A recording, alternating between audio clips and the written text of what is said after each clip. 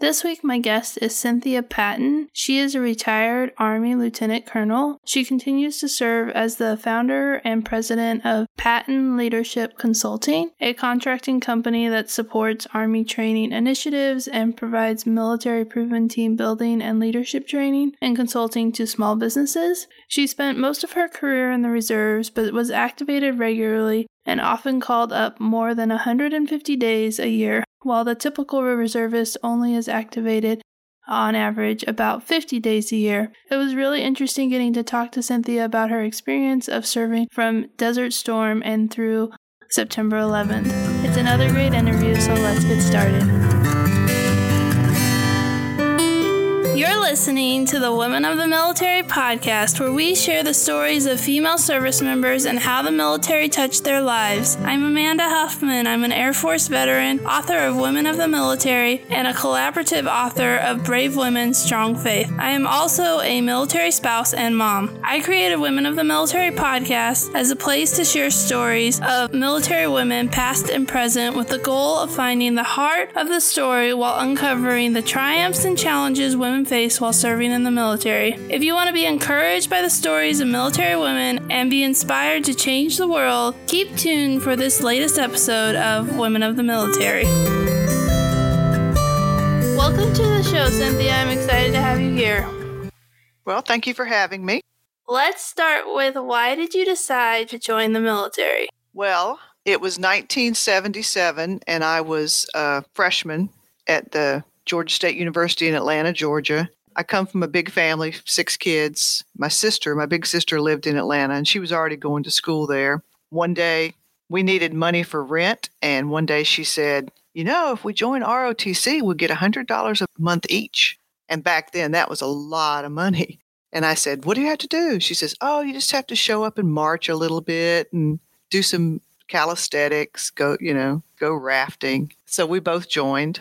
And for her, it was just a way to earn some money for a couple months. And for me, it became a career. So you got the stipend or the $100 a month just for trying out ROTC? You didn't have to be on contract or anything like that? No, we had to be on contract. Okay. So they sent me off to Fort Knox for the summer. And then I came back and signed the contract and was an MS3, even though I was still a freshman or sophomore, I guess, in college. Wow, that's kind of cool that you just needed rent money and had this opportunity, and then it kind of changed your whole life, right? It did change my whole life. So you did ROTC. Was there any challenges that you faced while within ROTC? No, I guess it was a very idyllic time in my life. We were lucky. Cadre at Georgia State were a whole lot of Vietnam veterans. So it was, like I said, 77, 78. They weren't that far off of their time in Vietnam. And so they had such heightened awareness about what it really took to make somebody a good officer. And so they didn't play around. They stretched us, they made us do anything and everything you could think of. They were hard on us, but we had great opportunities. We got to go to the Ranger camp in Dahlonega and do rappelling. We got to go to Fort Benning and use the ranges. We got to go to Fort Stewart and ride in tanks. All their, reach with other people in the military. Some of them were SF guys, Rangers, infantry. So they were hard on us, but a lot of us that graduated or that were in that course with them went on to have really successful careers. Yeah, that's really cool. I remember when I was a cadet and I got to go on base visits, and it was really exciting to get to see what I was working for and where what it was going to lead to. It just reminds me of that when you talked about your time. So where was your first assignment to? Well, in the middle of college in ROTC, I got married to a soldier. So he got stationed in Alaska, and I hadn't gotten to finish college yet or ROTC. So we had to really jump through some hoops to figure out how to do that. But the University of Alaska worked with me. Their ROTC department in Fairbanks allowed me to. I actually was the first person in the state of Alaska to be a simultaneous membership program cadet. And they put me in the Alaska National Guard, and I drilled, and I took virtual classes. Back then, they'd send you books and assignments, and you'd do them and send them back. It was way ahead of anything that people are doing today. So somehow I muddled through and finished ROTC and got commissioned, early commissioning, they call it. I didn't have my degree, but back then you could get commissioned. And then my husband talked to the commanding general, and he wangled an assignment for me right there in Alaska. I was going to have to go to Germany, but when I was away at Officer Basic, they were able to work it out for joint domicile so I could come back to Alaska. So Fort Rich, 172nd Infantry Brigade. Were you dual military your whole career? No, because I married a guy a lot older than me. He was like 17 years older than me. So 2 years after I was a lieutenant, he retired because, you can do your 20 and get out at 40-something years old. So he retired, and he wanted to move back to his home state of Mississippi. So I got off active duty after 3 years and followed him home to South and did most of the rest of my career in the reserves, except for several activations later. Oh, that's interesting. Yeah. What was it like to go from Georgia to Alaska? Oh my God, I was a kid. I was newly married. I was 20 years old. And it was hard because back then we didn't have FaceTime and internet, none of that. We literally wrote letters, made phone calls on Sunday to our parents, which cost, like, if I remember correctly, $30 to talk for like 20 minutes. And again, back in the 1970s, $30 was a lot. I think my lieutenant pay was only like, I want to say $900 a month or something. But we were able to bring a lot of our family members up to Alaska, which was wonderful and life-altering for some of them as well. My younger sister Denise is right now today president of the University of Alaska Technical College in Anchorage, in part because of her memories of coming and spending a summer with me when she was a teenager. Wow, that's kind of cool that it had such a lasting impact and opened not only doors for you, but for the rest of your family. So that's really neat. After Alaska, you guys moved to the South and you switched from active duty to reserves. What was that transition like? It was interesting. I did do that one other year at Fort Polk in the 5th Infantry Division, my last year on active duty before we moved over to Mississippi. But when I got to Mississippi, I wanted to be in the reserves, and somebody contacted me. I guess there was a list that came out of people coming off active duty. So I was a first lieutenant, kind of a senior first lieutenant, and some guy contacted me from the reserves in Mississippi and said, hey, we have this new unit we're standing up called the 412th Replacement Detachment in Pascagoula, Mississippi, and it needs a commander. It's an AG unit. And I said, sweet, I'll take it. Little did I know. I mean, standing up a unit, it was a challenge. It was definitely a challenge.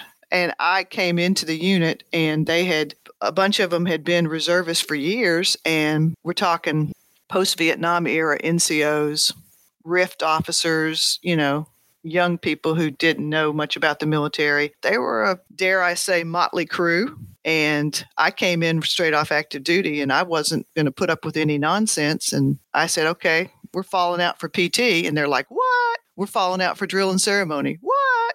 We're going to inventory the chow hall. What? They weren't liking it. So I might not have been the most popular commander ever. But again, I'm proud to say that many of my soldiers went on to, the enlisted people went on to make sergeant major. And I had 2 of my soldiers that made general officer. Yeah, that's awesome.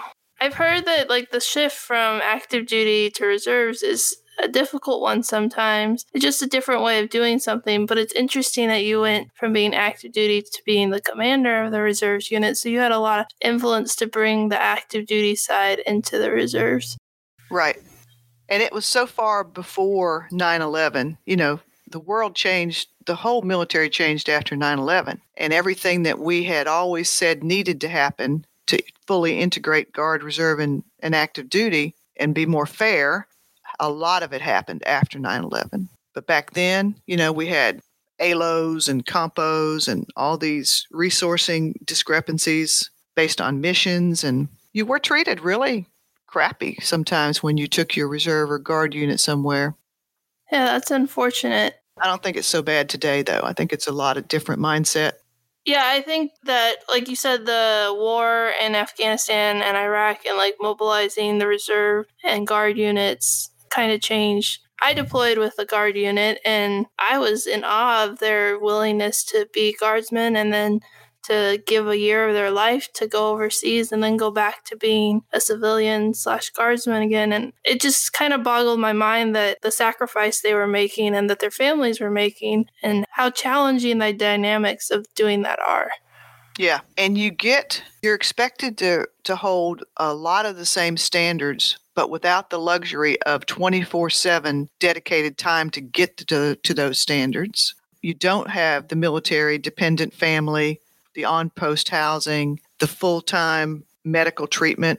You don't have any medical treatment. You don't have any benefits medical. I mean, they do today, but they make them pay really high for them. Their premiums are really high.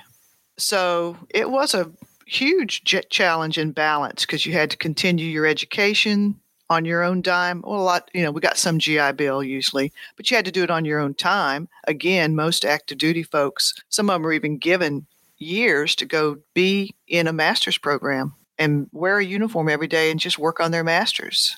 I had to command a battalion, work on my master's degree, run a farm, handle my family. Tough. Yeah, that's a lot. So you were doing reserves like the traditional route of 1 weekend a month and 2 weeks a year, or was it more of a requirement than that? I don't know why or how, but it always ended up that I was always the one that got picked or asked or tasked to run an exercise or deploy on the Advon. So I had a nickname. They called me the Man Day Queen because I did so many extra days. They had these things called man days where they could put orders in or something, or the unit had an allocation of them and they could use them to bring you on to do work.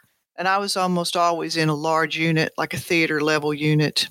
And there's a lot of work to be done behind the scenes, and the civilians and the few active duty people they had, AGR or whatever they call it these days, couldn't always get it done. So I would say I more likely did so instead of 50 days a year, I'd do like 150.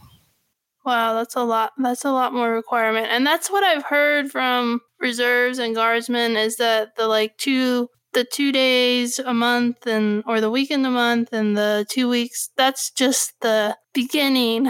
Because like you said, there's so much work that needs to be done and they have limited amount of people and limited amount of time. And so they have to use more. So how are you able to balance your home life and your military responsibilities? So, of course, it was such a blessing to have a retired sergeant major as my husband. So if anybody knew about it, he knew about it. And he just 100% supported me. We had a son after 10 years of marriage. We together had a son, and he had children from another marriage.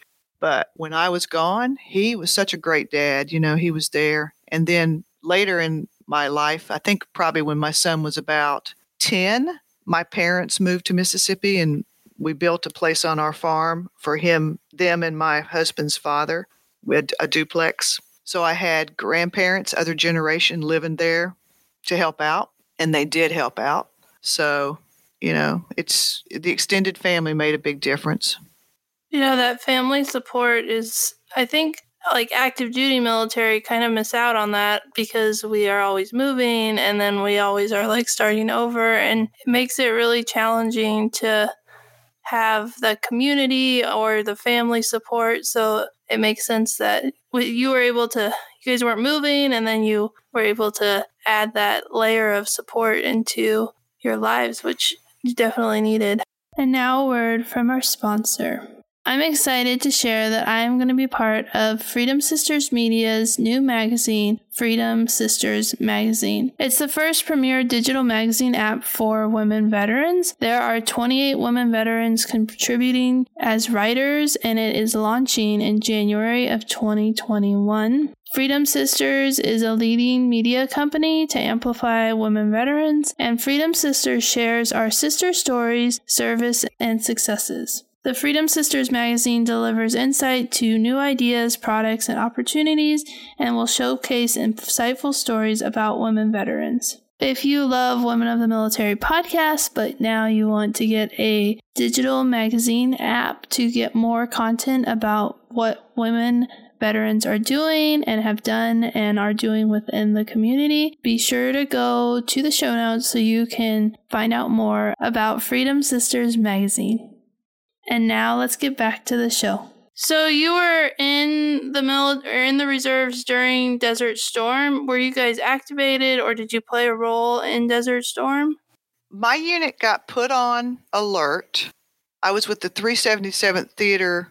It used to be called TACOM. Now they call it TSC, Theater Support Command. It used to be the theater. I don't know what the AACOM stood for, but you know what I'm saying. Out of New Orleans. I worked in the AG section over there. So we got put on alert, but we never got called up because they used a much smaller units. They never did get to that level where our sent Third Army or whoever wanted to call in large commands, which they did after 9/11. However, my stepson, who was in the military, in the National Guard, and had a son who was, I think Shepard was probably 5. He was divorced and had custody of his child. And so when he got deployed, father and I took the grandson, he signed him over, whatever you call that. And we had him for a year almost living in our house with us.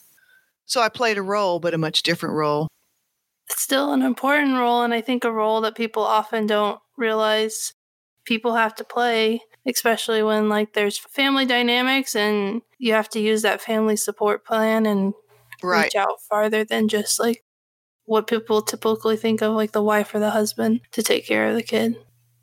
It ended being a great time, though, because that step-grandson of mine, who is today in his 30s, we're very close. And I'm sure it's because he lived in my home for that time. Yeah, I bet that is. What was it like to be on alert? Were you guys kind of spinning up to get ready to go and then waiting to see what would happen, or how did that all work out? I do remember that it was a time of a lot of uncertainty. I think that, it was a crazy time. I think we did do some loading of equipment and, some planning. Pretty much remember us having to go in and put together annexes and whatnot to a potential op plan. I do remember that. My older brother, David, was a captain in the National Guard in Alabama, and he definitely went. So my mom was happy, I guess, that 2 of us didn't have to. But David ended up in Saudi Arabia. He was an ammo guy, an officer, and he ended up staying and helping draw down the ammunition in Kuwait. Remember when there was that explosion and all that ammo got damaged in Kuwait City at Camp Doha? He was there for that. I was really young when Desert Storm happened, so I don't remember most of it. I remember us watching a lot of it. We had I want to say we had a satellite dish in those. What year was that? That was 1993 or something? What year was that? 91? I thought it was 89, 90. 89, 90. Yeah, I want to say we had a satellite dish and that we were able to get news on the satellite. And I know my husband was just 24/7 watching the news.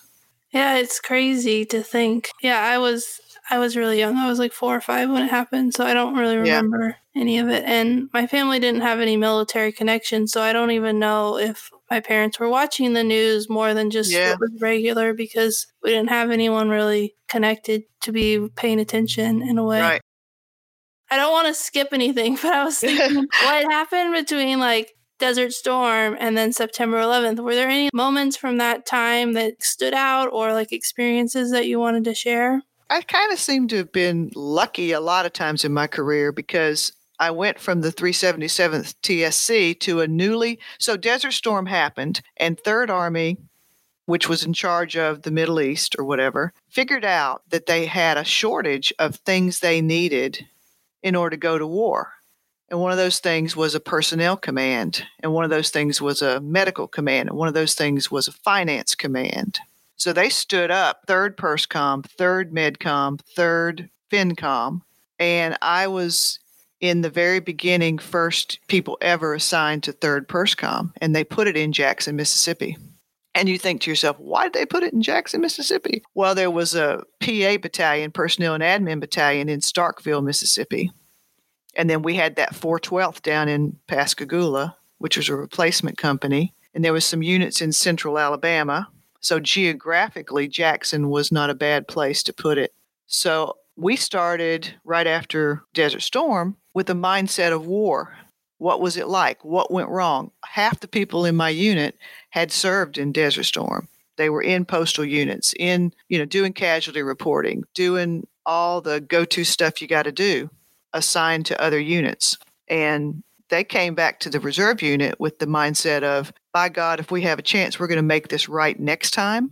And literally, from the time it stood up, that's where I'm getting the 1991 or 2 from in my head. That's when 3rd PERSCOM started. So for those 10 years between then and when we ended up going to 9/11, all we did was train for war. We started an exercise called Silver Scimitar, and we went to Bright Stars in Egypt, and we had our commander fought for us to have desert uniforms, and it was interesting. We had linguists that would help us translate stuff in Arabic. So by the time it happened, we were ready. Yeah, and I served from 2007 to 2013, and a lot of the training was getting in MOP gear and like doing different exercises. And for a long time, I was so confused on why we were doing this. And then when I started learning more about Desert Storm, and then I realized, oh, all the exercises were based off like what we learned from that experience, and then we used them and adapted them to what we were doing, and then continued to use them and modify them as the war went on. And it was really interesting hearing your story about like how much focus there was on training for the next war. And that makes sense going through training to go to Afghanistan, and how much of it was focused on Desert Storm. Yeah. I mean, that's all you have, really, history. You only have history to direct your future. Yeah, exactly. It's interesting how much, I think sometimes people think Desert Storm didn't really have a big effect because it was so short, but the more that you like learn the history of Desert Storm, like from the people over there, and it wasn't short to them because they didn't know that it was going to end quickly or how long it was going to take, and then the effects coming home and how it shaped the military, just like September 11th changed the military, Desert Storm had a huge impact. Absolutely. Each one does. Vietnam had an impact. Each one has an impact because it shifts and changes. So many of the things that they learned how to do in Vietnam, go lighter and, deal with insurgencies and all those things. They came full circle and we had to deal with them again. That's so true. So when September 11th happened, what happened in your unit and how did it change what you guys were doing? So I was a lieutenant colonel. It's a theater level command. There's a lot of lieutenant colonels, a lot of full colonels, a lot of sergeant majors. We had about 350 people in the unit, I'd say. I had been the chief of staff as a major, which was unheard of. But the guy that was the commander said that he wanted me, so I was it. Again, one of those times when I was not that popular. But I think I had spent 6 months on active duty the summer before September 11th. And I was in charge of the personnel database section. And we were working on a prototype Microsoft Office database we were creating that we thought we could take somewhere and track entry in and out of a theater. And I had a warrant officer and a couple sergeants that were coders, people that understood stuff like that. And I literally spent 6 months before September 11th on active duty. In fact, I was packing my apartment in Jackson, Mississippi that day to drive back home to Gulfport and come off active duty on September 11th. And I got up that morning and turned the television on, and all hell was breaking loose. And I called my husband, and I said, this shit's going down. And I said, this is terrorism, And he says, I bet you're not going to get to come home. And commander called me and I said, what should I do? And he says, well, go on home to Gulfport. So I went on home to Gulfport. And about 4 days later, I got called and said, we're putting together a short list. We got to send a detachment. We got to be prepared to send a detachment, an early entry module, and we want you to lead it. So I started having to go to New Orleans to the SCIF, to the secret section, and plan tip fids of which other units we would take with us and work on op plans and whatnot. We did that for the month of October. Right before Thanksgiving, me and 3 guys got orders and had to do a deployment ceremony and leave and go to Fort Benning. So it was interesting. Out of a unit of 350 that I was one of 4 that went. So we went to work for 3rd Army, and we did exactly what we had been doing for the last 6 months. We took our little database, our laptops, and we started tracking the people coming in and out of the theater. That's crazy that you were doing that for 6 months leading up, like, to the day of September 11th. Yeah, it was almost like a serendipity, like a pre-planned destiny thing. Yeah, that's so crazy. How old was your son when all this happened? He was 12. Okay. Yeah, he was 12 when I deployed. He was, 12. And by that time, your parents and your husband's dad were living, so you had that support to help. And then how long were you deployed for? A year, the first time, till October of the following year. Not quite a year. And then you said the first time, so you went back. Yeah. So then I stayed all the way through October in Kuwait. Did get to see my family in July. I got lucky. I got to go to Atlanta on a TDY. They sent me back home to go to St. Louis to ARPRSN and talk to the Reserve Command about problems we were having with accountability and stuff. So I got lucky and they sent me home for TDY. So I got to see my family for a few days. But I got off active duty late October, and January something, I got orders again to go to South Carolina to a personnel group in Fort Jackson that needed a high-ranking person who actually was an AG officer because they had people in slots that weren't even qualified. And since I was, quote unquote, a war veteran, what is the word when they assign you without your permission or whatever? What's that word called? I don't know, the military. Yeah. Yeah, there's a term for it when they just unilaterally reassign you to another slot. So I got sent in January of 2002. It would be, I guess. No, 3. January of 3 to shape up this personnel group and get them ready to go.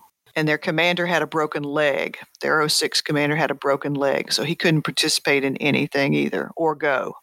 So again, we lived in barracks, and it was a cluster.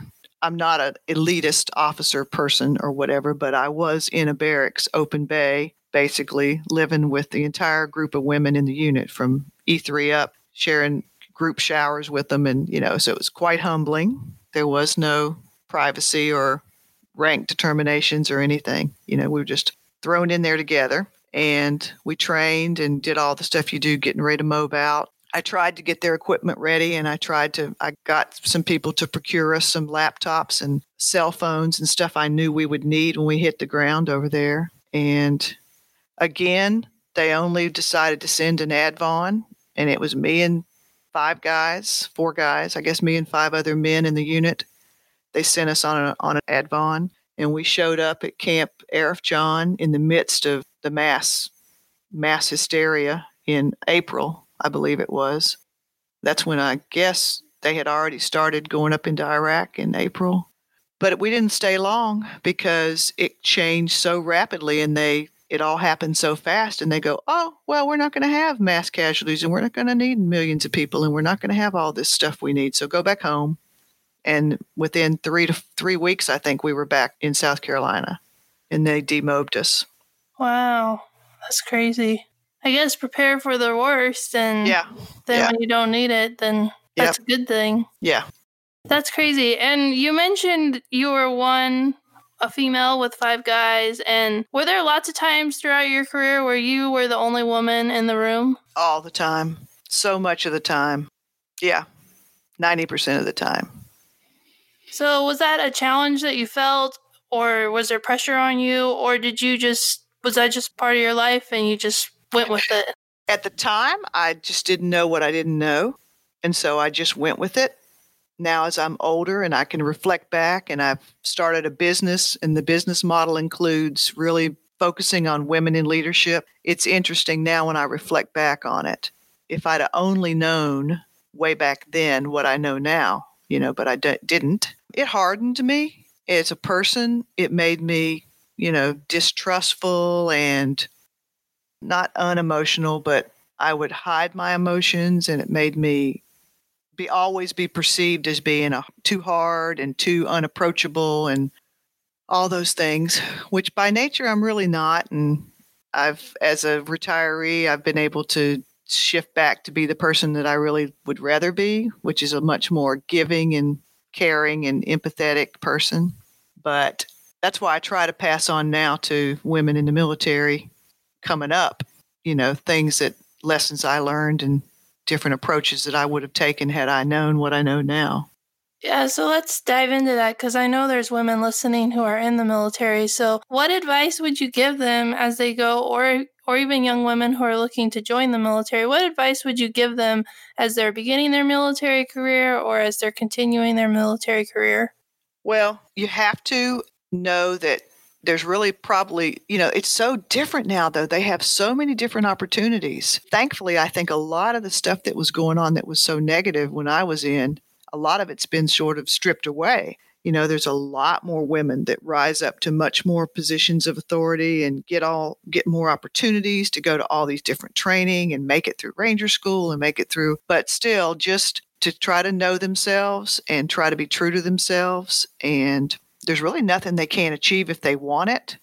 Just ask, don't take no for an answer sometimes. If you want an opportunity, fight for it and know that you bring true value to the team. Because I'm a firm believer that the military is a better place today than it was 20 or 30 years ago, because women have made it a better place.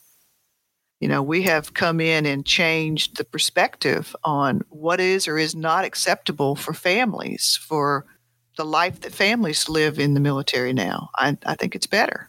Yeah, I agree. I think that the impact of women being in the military, and even I think the cultural shift of opening all jobs to women, because when I was in the Air Force, there was no job that I couldn't do that I knew of. I didn't feel some of the women who I've talked to who were in the Army and like the infantry and those issues, I didn't feel that kind of struggle when I was in the Air Force, because I believed as just a lieutenant that I could do anything. And I think that is a big deal, and it changes the culture, and it takes time, but it really changes how women are looked at and how women look at themselves, because the sky's the limit. They can do anything.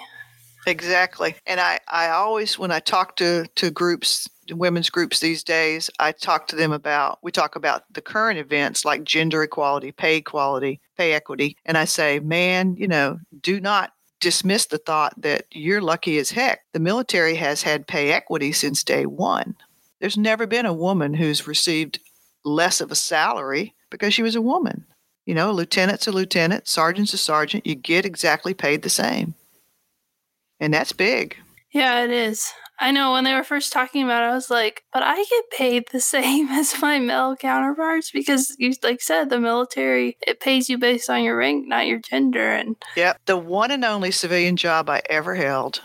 I mean, I've been a defense contractor and then I've owned my own business, but the one and only go in, get hired, work in a job, go 9 to 5, come home, that kind of a job. I lost that job because I raised concerns about the fact that I was a veteran with 3 years active duty and a bachelor's degree, and I was getting paid almost 50% less than a young kid they hired in to sit next to me in the cubicle next to me. And it was bad.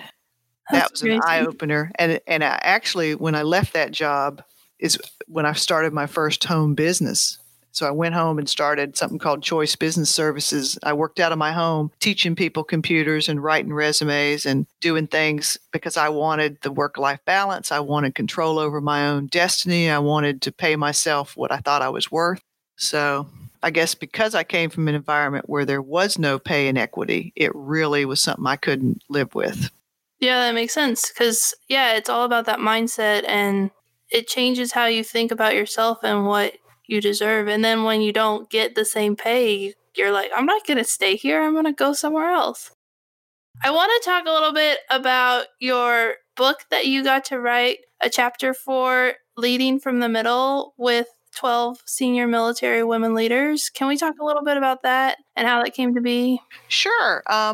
I have a company and we have a contract here at Fort Leavenworth, and one of my contractors that works for me, her name is Malia Wiley. She's retired lieutenant colonel, and one of her best friends in the world was Lila Holly. They were battle buddies, great friends. And one day she said to me, you ought to call Lila because you guys are, she just started her own business called Camouflage Sisters, and you guys are tracking on the things that you do and want to do and, your philosophies. I think Lila's a retired warrant officer. So that was about 5 years ago. And I called Lila and we had a talk for about an hour. And at the end of it, Lila said, I've already published 2 books and I've been wanting to publish a 3rd book all about leadership. And I'd love it if you'd do a chapter for me. Now, at the time, her organization, I think, was 100% African-American veterans, female veterans. But maybe because of me and some other women she started coming in contact with, Alexandria Santiago and a few other women, she decided to open it up to anyone. And I agreed to be in that book. And it took them a little bit to get that one launched. It was a little bit of a challenge for her as she gathered up the other authors. But we did get it published last year. And you know how life brings you full circle? One of the other authors is Colonel Varnado, Sheila Varnado, who was the 3rd Army G1 that I worked for in Kuwait. And she's from Mississippi. And we hadn't seen each other and talked to each other for a decade almost. And then we got to come together as co-authors in this book and meet up again. That's so cool. Yeah, and I'll have a link to the book in the show notes, so if people want to get it, they can find it there. And then I also interviewed Lila, so you can find her story on the podcast as well. So if you want to hear more about what Camouflage Sisters is doing and how it all started, and that's another great episode to check out. Did I miss anything from your time in the military and what you're doing today?